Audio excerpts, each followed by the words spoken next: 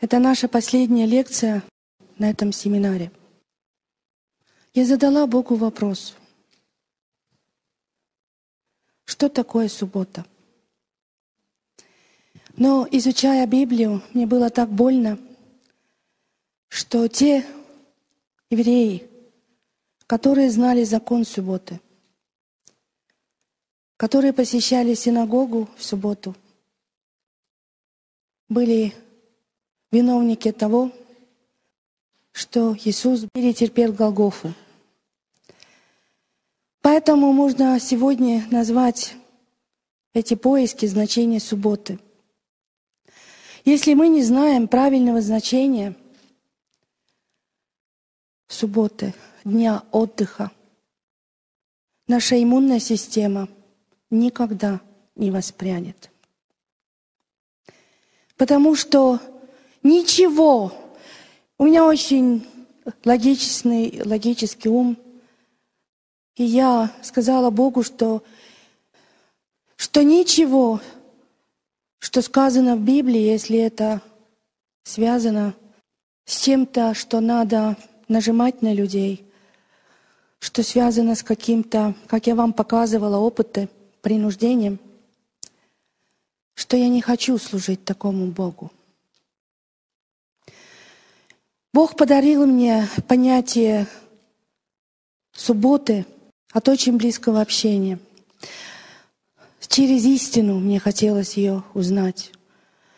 Мне казалось, что все, что в Слове Божьем, это должно быть связано с жизнью.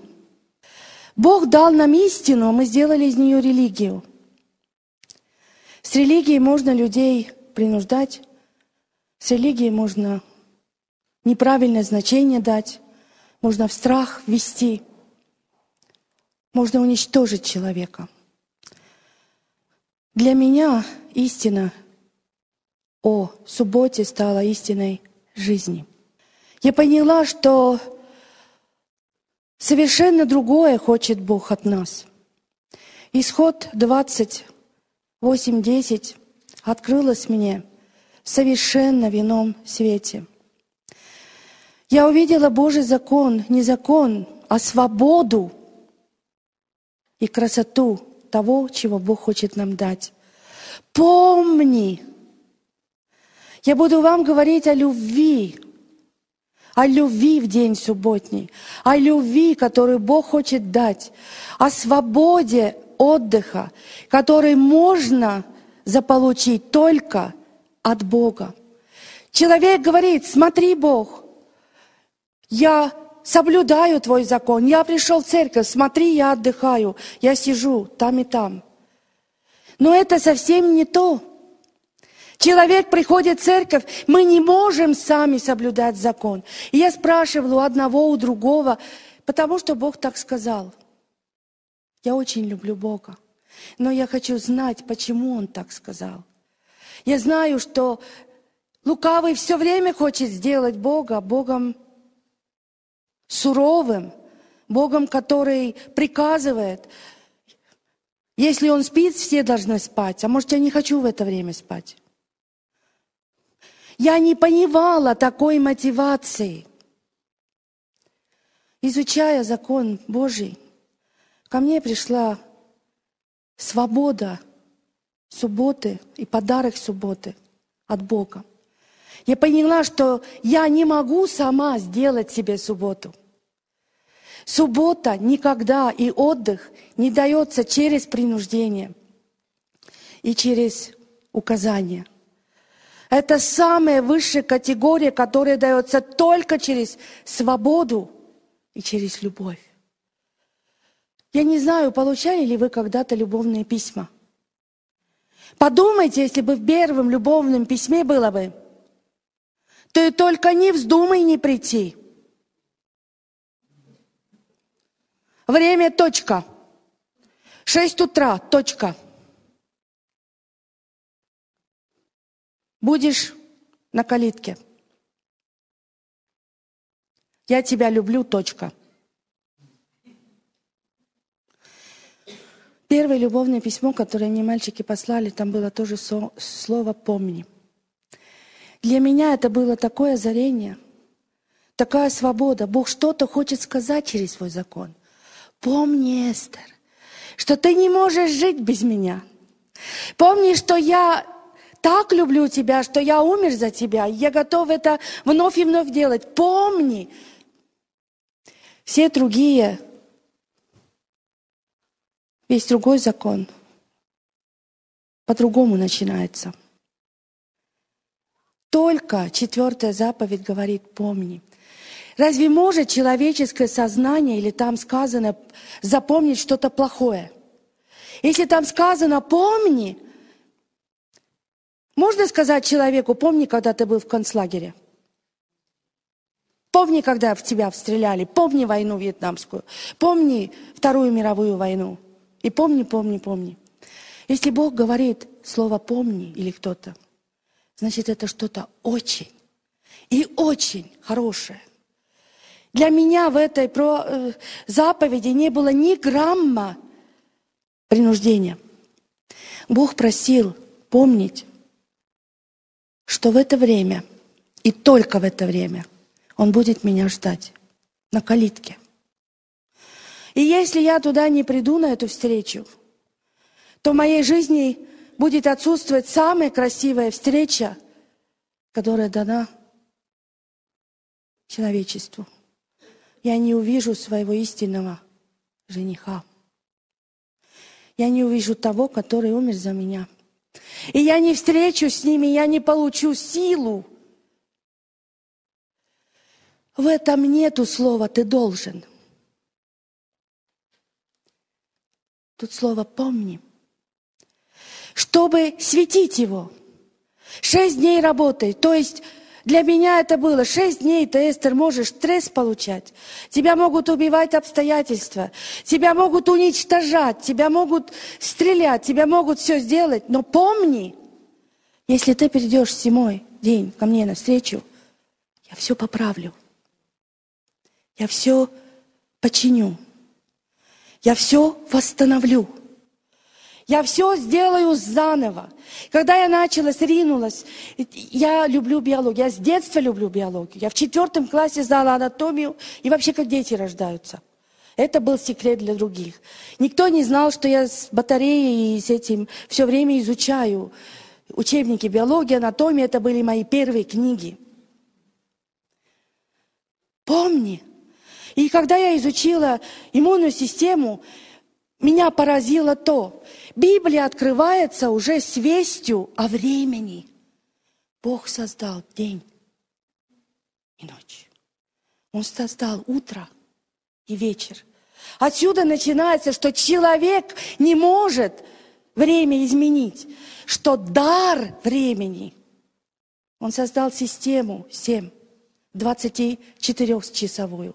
Он вложил это в нашу клетку, Он вложил это в наш организм, Он вложил это в наше существование. Человек все хочет изменить, он думает, что он все может. Ночью жить, а днем спать. Я нашла научную работу, где изучались медсестры. Все медсестры, которые по ночам работали, а днем спали, мы не можем заменить ночь днем. Потому что Бог создал, чтобы днем все работало. А ночью, когда я смотрю под микроскоп, помните гены? Они становятся такими же прямыми, как рельсы. Но только ночью. Только в это время, когда человек находится, его головной мозг, в самой глубокой стадии сна. Чинится все тогда. И если человек не спит в это время, когда Бог это определил, создание, создатель, мы создание, у нас есть создатель. Это первая концепция. И если она не учитывается, мы получаем поражение. Днем это невозможно делать. Это создание. Нам дана ночь. И нам дан 7-й день. Если вы проследуете Библию, я увидела цель. Я увидела значение субботы. Я увидела истину, это дало мне энергию, это дало мне электрический заряд любви. Я поняла, что Бог ничего не говорит в Библии. И дьявол очень хочет такого Бога нам показать. Помни, это самое красивое письмо любви. Помни, что я хочу тебя починить. Ты создана так. В 1995 году молекулярная биология нашла ген субботы. Наша планета терпит от всех этих тяжких заболеваний, от всех этих раковых заболеваний, потому что у нее нет субботы, отдыха. Когда я проследовала начало Библии и закон Божий, первые 3 закона – это общение с Богом. 4 – это отдых. Это закрепление все, что ты получаешь от Бога. И только после этого начинаются другие заповеди общения с людьми. Только после общения с Богом, только после Его починки нашего характера, если мы дадим это сделать, если мы придем на калитку, если мы дадим исправить нас, начинается 5, 6, 7, 8. Только после этого можно не красть, не лгать, не изменять, не жаждать то, что у другого. Человек хочет сам выздороветь, сам субботу соблюдать, сам ночь, день изменить. Это начало концепции отдыха. Ночью чинятся наши гены. Если ночи нет, разрушение будет больше. Мы созданы так. У нас 7-й день, день починки. И духовных, и физических качеств. Мы можем к калитке прийти со всеми нашими бедами. А когда человек сидит, и он сам делает субботу, он усталый, он нервный, он нагружен, он сидит. Смотри, Бог, у меня там столько дел, я из-за тебя тут сижу. Посуда осталась не мыта, деньги еще не успел, бензин не успел, я тут сижу. Это суббота. Но смотри, какой я. Это не суббота. Это гены постоянно вибрируют. Постоянно нервное напряжение, постоянно неуверенность. Человек, который концентрируется только на своих болезнях, который концентрируется только на своих возможностях, а никогда не посмотрит наверх, никогда не будет освобожден от страха. Можно всем соблюдающим субботу сделать анализ Т-клетки. Вы знаете, я нашла на уровне Т-клетки специальный рецептор, принимающий заряд субботы.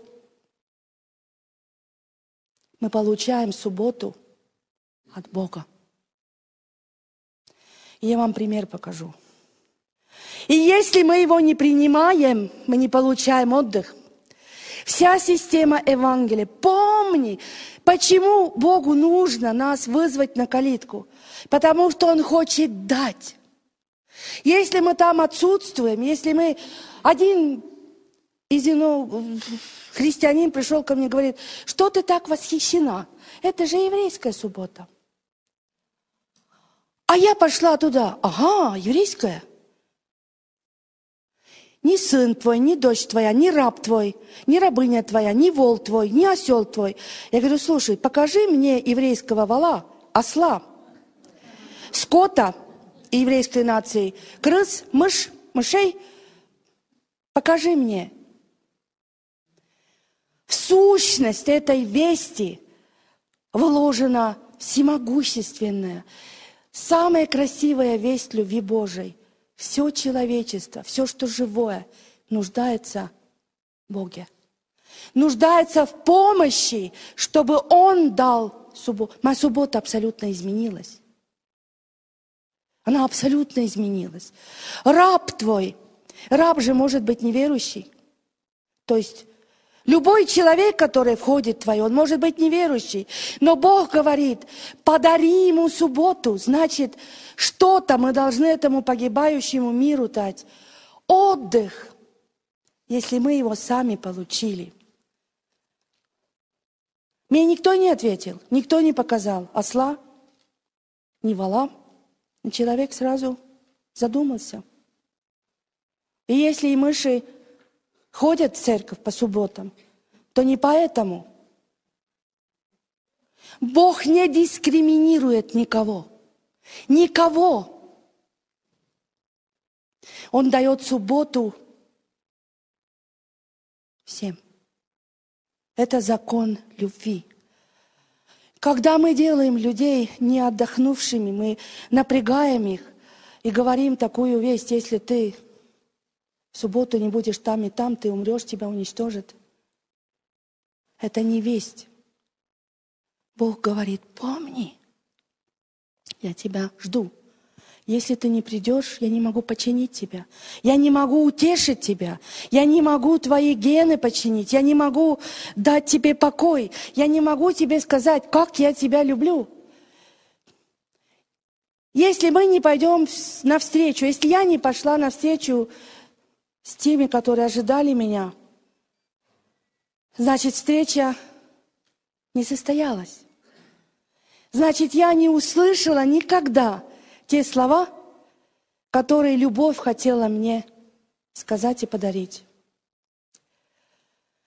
Исход 23:12. Посмотрите, какая красивая. 6 дней делай дела твои, а 7-й день покойся, чтобы отдохнул твой вол, осел, успокоился сын рабы. Вы знаете, почему я выбрала это? Насколько Бог милостивый. Сын рабы. Это значит, надо кормить раба, да еще сына его, который не работает, да еще раба, который поэтому, что только родил, не работает. А Бог говорит, и им нужна суббота, невзирая на то, что они, может быть, на твои иждивения. Бог никого не оставляет без. Вы знаете, когда мы делаем наш отдых в нашем санатории, мы всегда ходим к лошадям. Там мы дружим, там очень красиво. И в Европе самые богатые люди, я не знаю, как это по-русски сказать, свои лошади туда привозят, за ними там ухаживают, они живут там. И мы ходим туда кататься на лошадях с нашими пациентами. Вы думаете, в субботу примут кого-то? Нет. Сразу сказали, наши лошади отдыхают. Они знают закон, как стать выносливым. Никто не может в субботу, даже соревнования никогда не делались. Я была поражена. Закон Божий настолько ясен. Они отдыхают в субботу. Для чего? Это доктрина, религия. Это истина закона жизни. И она не дана одной деноминации. Она дала всем. Всему живому. Не забудьте, и лошадям тоже, и волам. Всему живому, что имеет организованность жизни.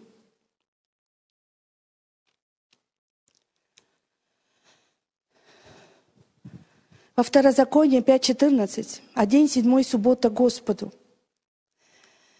Мы можем совершенно не то вычитать, если мы даем неправильное значение. Я помню, когда я не понимала, что это такое, к нам пришла одна пациентка, которая хотела в субботу, она была баптистка. Она хотела от этого, радости, которую она получила. Она была очень тяжко заболевание раком. И она пошла, ринулась посуду мыть. Пришла строгая я, законник. Нельзя работать. Ты что, посуду? Она заплакала от меня. Бог взялся за меня и научил меня. Эстер, дай Отдых другим. Когда я поняла и прочитала это, посмотрите, ни ты, ни сын твой, ни дочь твоя, ни раб твой, ведь ни сын, ни дочь тоже могут быть неверующими.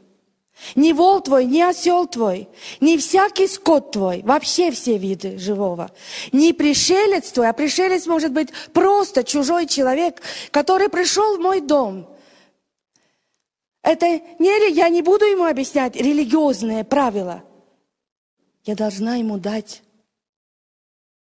отдых.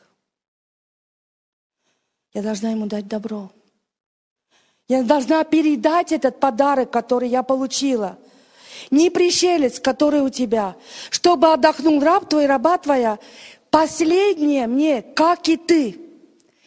Нам не количество отдыха, а качество нужно. Качество отдыха самое главное. Я ринулась, просила на колени у нее прощения и вымыла всю посуду. В субботу. Однажды мы пошли, Бог все время учил меня. Мы пошли в дом инвалидов, и нужно было им питательные вещества. Были люди рядом и сказали, мешки были. Мы не будем мешки в субботу, а там голод был. Я помолилась и сказала, Боже, научи меня Твоей субботе. Научи меня правильному значению. Я тащила мешки одна.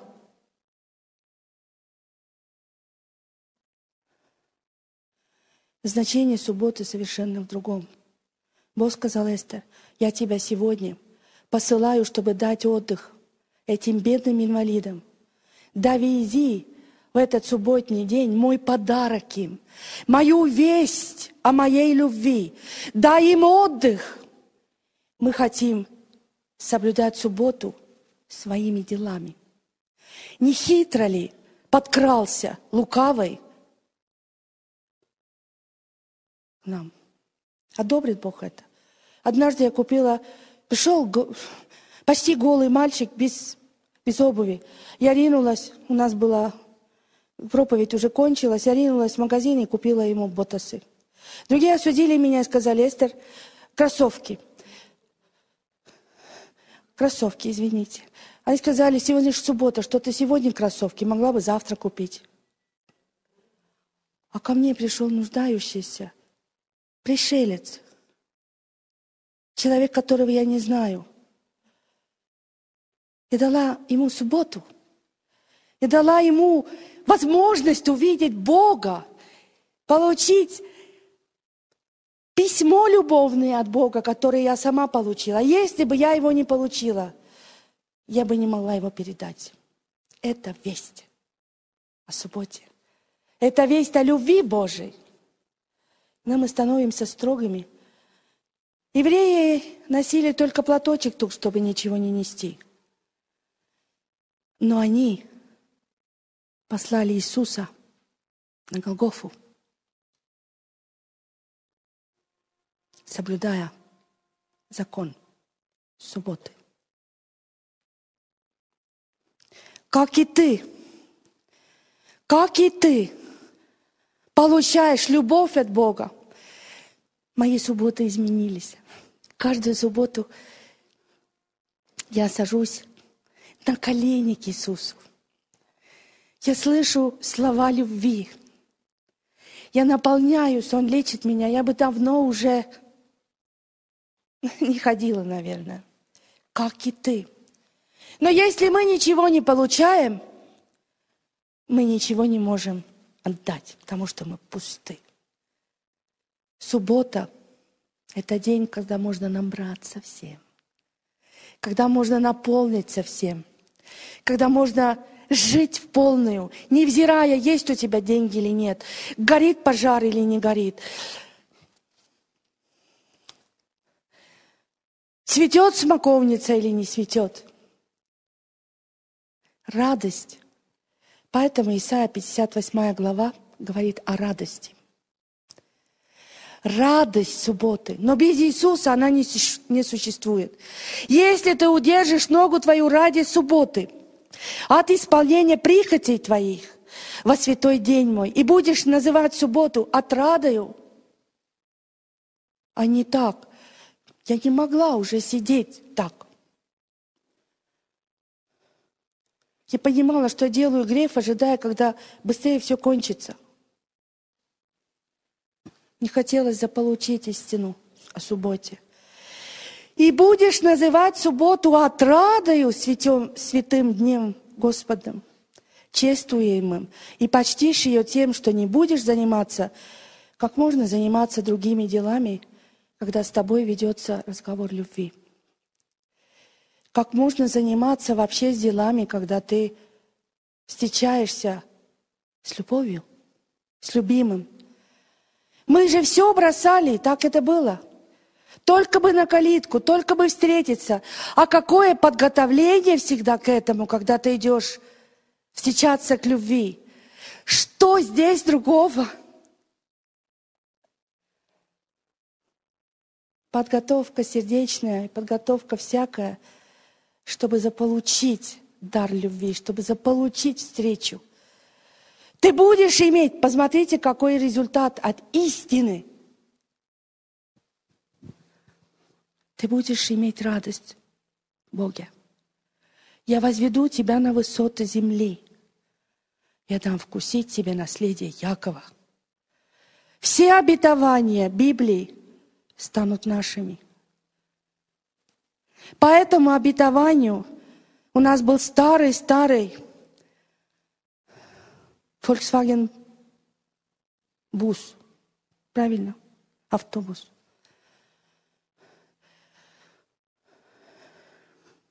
В холодные дни в Польше 35-39 градусов у нас мотор сел. На этом обетовании мы более 1000 километров без мотора доехали до Эстонии. Я не имею сейчас возможности эту историю, я говорю ее в Центре здоровья. Когда ты ищешь Бога, и Он для тебя все, ты дашь возможность Богу сделать все для тебя. Исполнить любое обетование. Если это зависит от человека, то мы ничего не получаем, потому что мы немощны. Я ни одной лекции не сделала. Я настолько зависима. И я понимаю, что все это зависит только от присутствия и связи с Богом. После этого обетования я только чемодан маленький, то, что у меня осталось из моего земного имущества, я действительно, Он возвел меня на высоты. С одного континента на другой, с другого континента на первый. И я только летела и летела.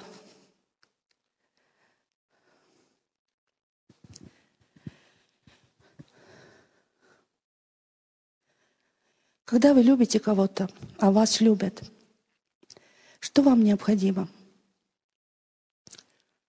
Прикосновение любви. Нам нужно прикосновение субботы, реальность. Человек, который теоретически получает субботу, а не имеет прикосновения любви, не знает, что это такое, получил ничего. Бог меня этому очень научил. Бытие 2:3, где говорится благословение 7-го дня, осветил его, почил его. Для меня это открылось. Однажды я спросила: Боже, объясни мне, Ты благословил весь мир этот, Ты благословил день. Как это благословение? Я поняла, что это благословение Его любвеобильной руки, это прикосновение сердцу человека. Это реальность присутствия Бога, реальное прислушивание, что Бог существует в твоей жизни. Реальное познание, что Бог руководит всеми твоими днями и часами. Я шла из нашего, где мы с мужем жили, и у меня была маленькая собака Типи. И эта собака всегда, когда меня видит, она не так хвостом делает, а вот так. И я говорю мужу всегда: ты видишь, ты лицемер. Если бы у тебя был бы хвост, ты должен бы не так вилять, когда ты меня видишь, а вот так. Можно это сделать разумом, как мы думаем, что вот и все мы разумом соблюдаем. Это нельзя. Собака любит меня. Она же не придумает всегда, что, Эстер идет, сейчас надо хозяйке понравиться, надо хвостом. Вот так вот. Она с ума сходит, когда меня видит. И я всегда мужу говорю, видишь? Я должна чувствовать, что ты меня, я должна знать, что ты меня любишь. Давай прикрепим тебе хвост, чтобы всегда было видно. Я говорю, я все равно знаю, когда ты меня любишь, когда ты меня не любишь. Лицемерие – самая большая болезнь. Это самое страшное, что может случиться с днем субботним. Иду я со своей собакой, но в нее влюбился Ньюфаундленд, большая черная собака. И она ходила по 7 километров каждый день. Я не знаю, что это за собачья любовь, но она была круглый год и годами. И один известный певец был собственником этой собаки и сказал, не кормите его, что вы медом, что у вас там такое, что эта собака каждый день 10 километров к вам идет. И зимой он выкопал себе яму, и когда я не кормила его, старалась, все равно он сидел там до голода, но не уходил. И все время ждал мою маленькую собаку. Второй пример. Я говорю мужу, видишь, мы вообще, Божья любовь вокруг. Тебе примеры везде. Пошла я в тот день в наш центр здоровья, это где-то километров 5. Я пошла с собакой, а за моей собакой шла рядом Ньюфаундленд, влюбленная в нее. Вот мы шли втроем. Но чтобы... Это был день субботний. Чтобы легче сделать путь, я пошла в лес. Там такая тропа, где ничего и никого нет. Иду на этой тропе, размышляю о субботе. Как красиво, Боже, я хочу сегодня Твое прикосновение. Объясни, тогда я как раз задумывалась над этим, что это такое, как соблюдать субботу, как быть отрадою. Бог говорит, радуйся. Я радуюсь, и вдруг волкодав. Абсолютно никого нет рядом. Большой волкодав. И он начинает атаковать Ньюфаундленда и начинает ухаживать за моей собаки, у которой как раз был такой период. Волкодав, уже идет борьба, уже идет битва. Я думаю, я только обратилась к Богу, говорю, а ведь суббота. Что мне надо? Чему мне надо сейчас научиться? Ведь суббота. Ты сказал, радуйся. Ты сказал, что ты защищаешь, что ты мне все обетования. А меня сейчас этот волкодав съест, собаку мою съест, а мне вообще некуда. И не с кем, ни одного человека, идти мне еще 2 километра. И лес глухой. И уже кровь течет, уже битва, уже все. Нежный голос говорит, подари субботу и воолу моему, и скоту моему, и твари моей. Боже, как я могу субботу дать этому зверю? Подари субботу, ответ. Я начала молиться, я боялась ужасно, я трус. Но вдруг какая-то сила пришла, спокойствие в меня, и я начала с собакой беседовать. Больше ничего не умею. Я сказала, Боже, я буду тогда говорить с ней про субботу. И я начала нежным голосом. Мистер волкодав, сегодня суббота, а кусать сегодня никого нельзя, надо любить. И я говорила и говорила, абсурд какой-то говорила и говорила. Вдруг он отпустил этого Ньюфаундленда, этот весь уже в ранах. Я говорю, уходи. Теперь говорю, а ну вас туда. И начинаю опять вежливо говорить с этим. Говорю и говорю, а он смотрит на меня. Тут у него вся кровь, и все течет. И вдруг я делаю абсолютно ненормальную вещь. Мне так жаль его стало. Голос говорит, Эстер, разум, подари ему субботу. Что ты говоришь только? Ну как волкодаву подарить субботу? Он руку мою съест. И я начала гладить его. И я начала чесать его. И он завилял хвостом. И так мы шли. Тут 2 остальных, и тут этот. И я дарила субботу.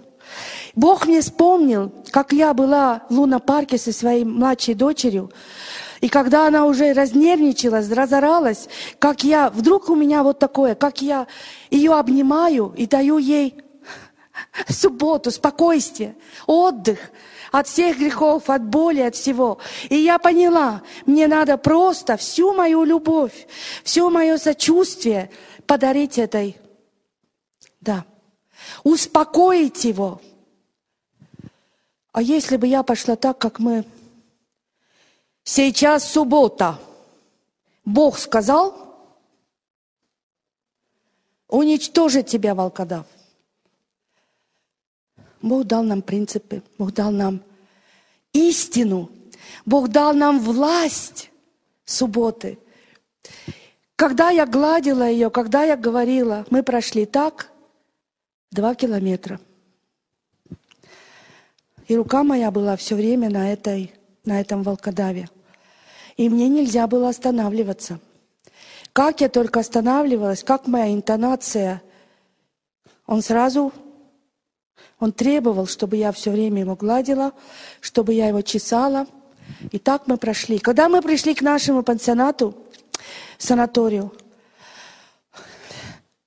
вся моя суббота кончилась. Я накричала, 4 мужчины, быстро, у нас волкодав.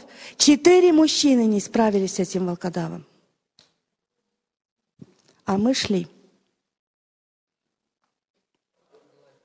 С собакой, которая его интересовала. А потом еще кровь шла у другой собаки. Но этот волкодав, этого Ньюфаундленда, 2 года спустя уничтожил. Бог мне показал ситуацию. Он запомнил. И он его уничтожил. После этой ситуации я поняла, что такое «дай субботу, как и ты». Стихи из Библии стали для меня стихами жизни, стали стихами. И я поняла, что такое памятник творческой силы Бога. Бог имеет силу, Бог имеет власть. Мы смешиваем истину с фактом. Так мы можем иметь безжизненную доктрину без силы и без мощи. Так садится наша иммунная система. Она не выздоравливает, потому что у нее нет субботы. Вы знаете, что клетки начинают размножаться после отдыха только. Бесплодие баптистской женщины решилось во многом из-за дня субботы. Она научилась отдыхать. Она получила субботу от своей проблемы. Она получила отдых. И получила детей. Это что-то очень важное. Это физиологически, это реально в нас. Истина — это не равно фактам. Это плюс сила Божьей любви. Суббота Иисуса была совершенно другая. Она меня научила. Матфея 12:12. «Сколько же лучше человек овцы? И так можно в субботу делать добро». Евреи сказали ничего не делать. Бог сказал добро. Тогда начались мои длинные походы в дом инвалида каждую субботу после проповеди. Это были самые лучшие дни и часы.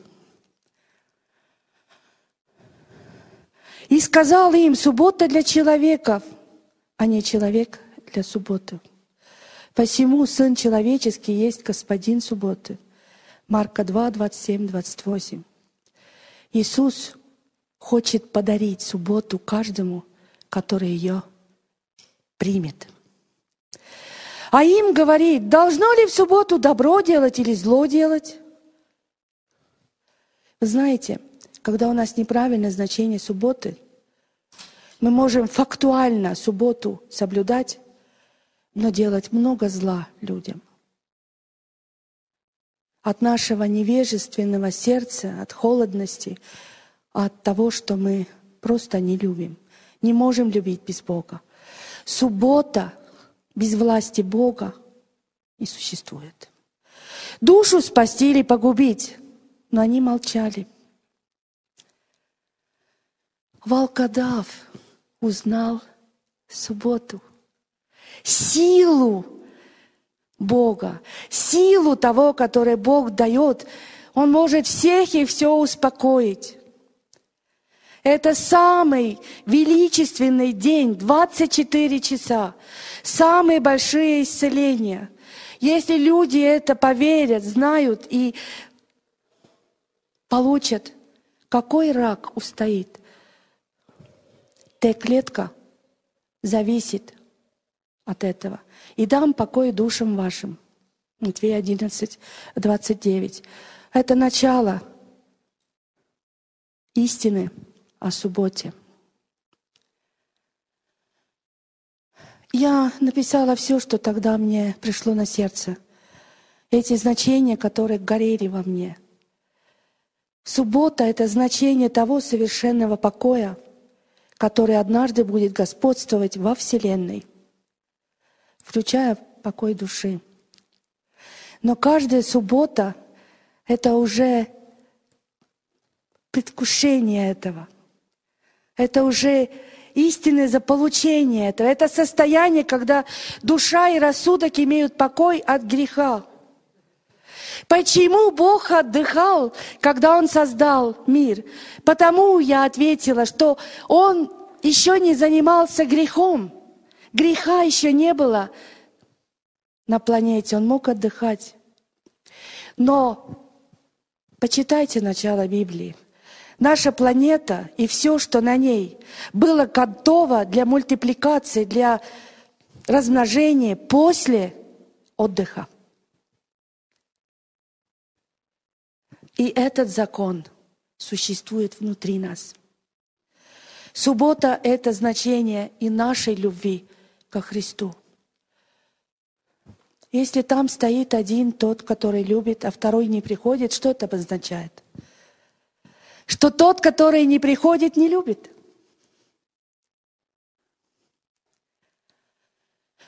Наружная форма соблюдения субботы не открывает ее духовной сущности и нарушает закон субботы. Это истина. И истина только может дать нам силу. И я ее прожила с этим волкодавом. Отдых приходил через свободу и любовь только. Мы не можем отдыхать принуждением, что кто-то... Мы нуждаемся в любви. Мы нуждаемся в помощи. Мы нуждаемся в прикосновении любви. Отдых приходил только через свободу и любовь. Отдыха нельзя достичь путем принуждения. Мы не можем через принуждение и насильственно достичь отдыха. Это не отдых. И он никогда не даст истинного результата.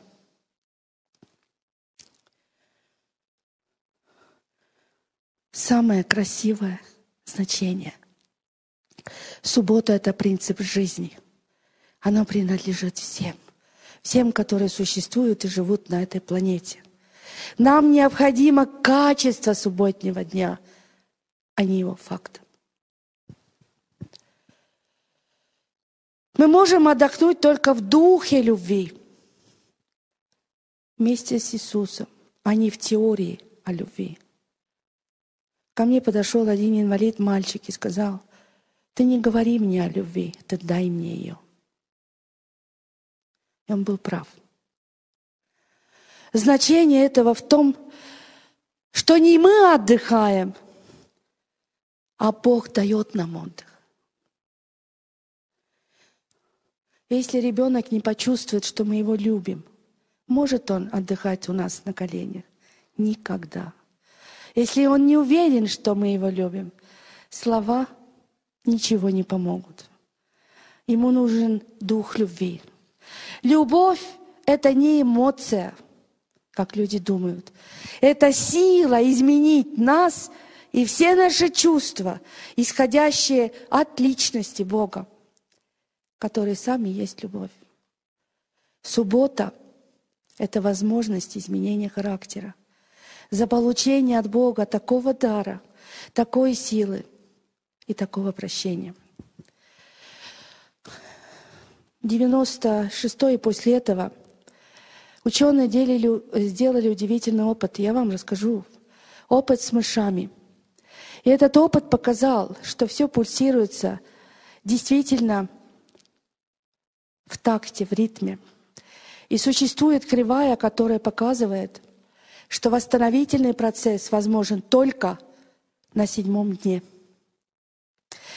Маленьким мышатам ученые давали стресс. Пусть это будет кошкин мяу. И это создает баланс или какую-то степень адреналина для мышат. Они измеряли всегда, этот уровень страха был один и тот же. Но уровень адреналина менялся. Первый день он был на 100 единиц. Второй день, когда мышата уже привыкли к опасности, он немножко снизился. На 3-й и 4-й день организм балансировал, он уже знал, что идет опасность. И уровень адреналина, гормона стресса, напряжения уравнивался. 5-й день он опять поднимался, организм уже повышал количество адреналина. И в 6-й день он был таким же, как первый. Вы видите, вы получаете кривую. Но удивительно, что когда мышатам дали отдых от этого опасной ситуации на 7-й день, то уровень адреналина практически исчез, и организм отдыхал. Восстановился таким образом, как будто этой кривой не было. 6 дней работай, делай свои дела, а 7-й день дай мне. Я все починю. Я люблю тебя. Я все восстановлю. Если теперь 7-й день давали дальше стресс, давали дальше опасность, посмотрите, что случилось. Уровень адреналина стал выше уже, чем в первый день. Если теперь система пошла дальше, на 10-й день нервные клетки головного мозга просто не выдержали,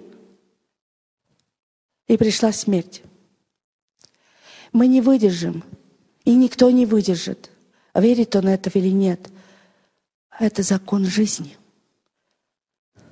Никто не выдержит на этой планете.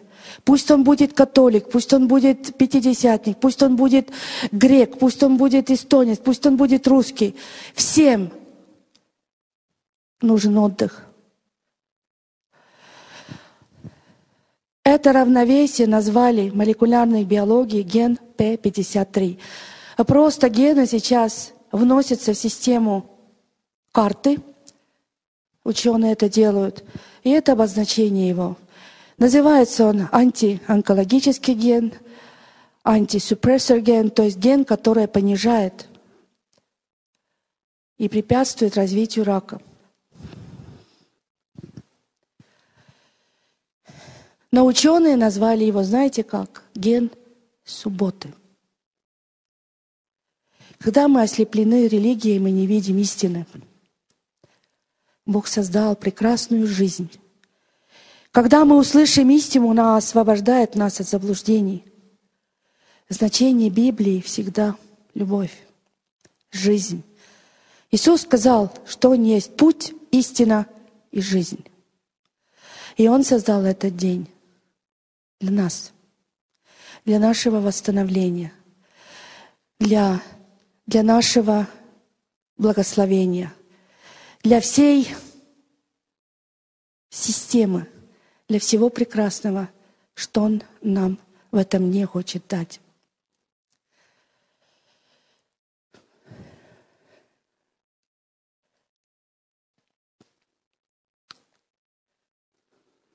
Мне очень хочется, чтобы